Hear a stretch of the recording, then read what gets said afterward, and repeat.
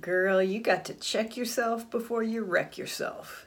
In this episode, we're going to talk about why you need to be very careful about letting a man get a vote in your career. I'm Mary Dittman. For years, I struggled with being unhappy because I'm single and I don't want to be. But I've learned how to be happy while I'm single. If you're ready to find peace as a single woman, you're ready for a wonderful life. Hi, I'm Mary Dittman. I'm an award-winning business professor on the collegiate level and the creator of College on Fleek and Wonderful Life. Wonderful Life is my way of explaining how it feels when you've made peace with being single. And Wonderful Life is not about trying to get you to prefer singleness. I don't prefer to be single. I've always wanted to be married and have a family, but I'm well over 40 and that hasn't happened for me. And that's always been a real source of sadness in my life because for me, part of a fulfilling life would be to be a wife and a mother, but that hasn't worked out. And I finally got to the point where I said, well, my singleness does not seem to be changing and it might not change. And I just want to be happy. And that's what Wonderful Life is about. It's about learning how to be happy while you're single, even if you're not happy because you're single. One of the biggest mistakes I ever made was I had met a man who lived on the other side of the country. My mom introduced us, and it was sort of a whirlwind courtship. And we decided we wanted to be together. And so at his suggestion, I put my house on the market. I packed up all my stuff. I resigned my job and prepared to move out to the West Coast to be with him. He flew out to the East Coast where I live to help me finish up packing, and then we were going to go together to the West Coast. I was moving, and he got out here and changed his mind. In fact, he had taken me to dinner this one night because the realtor was showing my house and we couldn't be there. And over dinner he said, I really don't think this is such a great idea. So I'm going to actually go home tomorrow and I don't think you should move. I had quit my job and I had never done anything like that before, but I really felt like this is my guy, like this is it. I'm getting my happy ending. And then the next morning he was on a plane and he left and I was at my house with a for sale sign in the yard, boxes everywhere. I had to call the moving company and cancel the truck, so I lost the money on that, which that wasn't a big deal. What was a big deal was the fact that I had no job and no income. And fortunately, I'm a good financial manager, and so I had saved up money. I'm also highly employable, and it didn't take me long before I was on interviews, and frankly, I secured an even better job. But I was so embarrassed, and I felt so humiliated that not only was it yet another failed relationship, but this time I had quit my job because I thought that I had found love. I can promise you, from that day hence, I have never, ever let a man weigh in or vote on anything about my career. Because I'm very clear that as a single woman, I don't have any provision except myself. Now, I do want to say that my dad is a very loving and generous man. And at that time, he told me, because I was panicked. I mean, it's one thing when you rent an apartment, but when you have a mortgage and you have just quit your job, it's scary. And my dad was so sweet. He said, honey, I'm not ever going to let you lose your house. But my dad and I don't have a relationship where he's financially supporting me. Why? Because I'm not a child. I'm his offspring. And at some point, your offspring needs to spring off. And my dad has been there for me when I've needed it, but he didn't buy my first house. He didn't give me that down payment. He doesn't support me financially on a regular basis. Why? I'm a working adult. So my point is that I'm real clear as a single woman that if I want to retire, if I need to be able to provide for myself in my old age, or if my health declines, providing myself for myself now, that's on me. I have to do it. Now, I've made a sort of diet version of that mistake, meaning a large source of my income is consulting work. and I charge sometimes by the hour and sometimes by the project.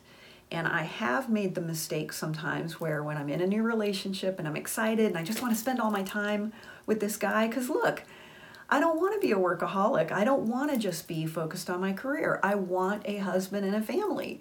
And if you want that, you can't spend all your time at the office. You have to be available to be in a relationship. But what I've done in the past is sometimes I'll put my consulting work on the back burner because I want to spend more time with the guy. And then when it doesn't work out, the relationship is gone and I have given up income. Now, if you're actually married to a man and you have a prenuptial agreement that benefits you if you guys split up, and if your agreement in the marriage as a couple is that you're not going to work or you're only going to work part-time, and if he is providing for you and there's a guarantee that you're going to be provided for if the marriage ends or if he dies, then that's one thing. But otherwise, you don't want to give up your ability to provide for yourself and if you have children. One of my girlfriends was married for 25 years to a man who was very successful, quite wealthy. He took very good care of her. And he was revising his will, but she came home one day and he'd had a heart attack and he was dead on the floor. And it was devastating and shocking, and she just loved him so much. But the will that was in effect, it was the original will. He was changing it, but that wasn't completed. So at the time of his death, the original will is what stood, and he left everything to his adult children. And she got nothing except for whatever they deemed to give her. And I don't believe that that was her husband's intention. He had shared with her and with some close friends that he was changing the will to make sure she was provided for. But sadly, he died before that happened. And after 25 years of marriage and loving him and loving his kids, she was left with zero. One of my other girlfriends met someone and, kind of a whirlwind, like, oh my God, we're in love. We know it's right, da, da, da. And they got married, and about, a year into the marriage, she discovered he had a criminal record, which, by the way, I found with one internet search. And his criminal record was pretty frightening and very recent. This is a felony that he committed about 3 months before he met her. And now, as it turns out, he's a very controlling person. It was a financial crime, and he's very controlling about the money. And so she has her own business, and all of the money that she brings in, he takes it from her. But he wants her to stop working. But he doesn't have a good career because he's a criminal. And she is thinking about shutting down her business because he doesn't like the fact that she's at work every day. What you gonna do the next time he commits a crime and he goes to jail and you can't earn any money? I mean, this is serious. One of my other girlfriends has been dating a guy, and he's another financial train wreck. And he pretty much invited himself to move into her apartment, and she was like, okay. And now he's complaining about her job. He doesn't like the fact that she works at this one particular job because her ex-husband's sister works at this same job, and he doesn't want her hanging out with the ex-husband's sister. He's jealous, so he wants her to quit. But he cannot pay his own bills, and he certainly can't pay her bills, but he wants to control her ability to make money, and not to mention the fact that that's family too. And listen, I know a lot of women really have a fantasy and really dream about meeting Mr. Right, and I can stay home and just take care of our kids and be a housewife, and I don't want to work, or I can work when I want to, or work part-time. And back in the day, that was feasible. First of all, families could make it on one income. Secondly, the social contract was different. Divorce was not as widespread. It was not as socially acceptable to be divorced. There was more pressure to stay together, especially if you had children. And the social contract was husband goes to work, works a full-time job, comes home at night, brings home the money, takes care of the yard and any home repairs. And wife stays home. She does like the PTA, she does some volunteer work, she's going to cook, she's going to clean, and she's going to do the majority of the child rearing. That was the social contract. But now divorce is much more prevalent. And even if you don't get divorced, what if your husband dies unexpectedly? Or what if he becomes disabled and he can't work? One of my girlfriends, her husband was injured and he could not work. So he was on disability, which was very little money. And she hadn't been working because she was staying home with the kids. She had to go try to find a part-time job, and she really didn't have any skills because she hadn't been working. So they were eking by on his disability and whatever she was making at her part-time job. And it was really hard. And listen, a lot of men want you to keep working. That's maybe why they fell in love with you, is because you're a vibrant, happy, successful career woman. Look at George Clooney. Part of the reason he says that he loves Amal so much, he respects her. She's a successful human rights attorney, and he loves that about her.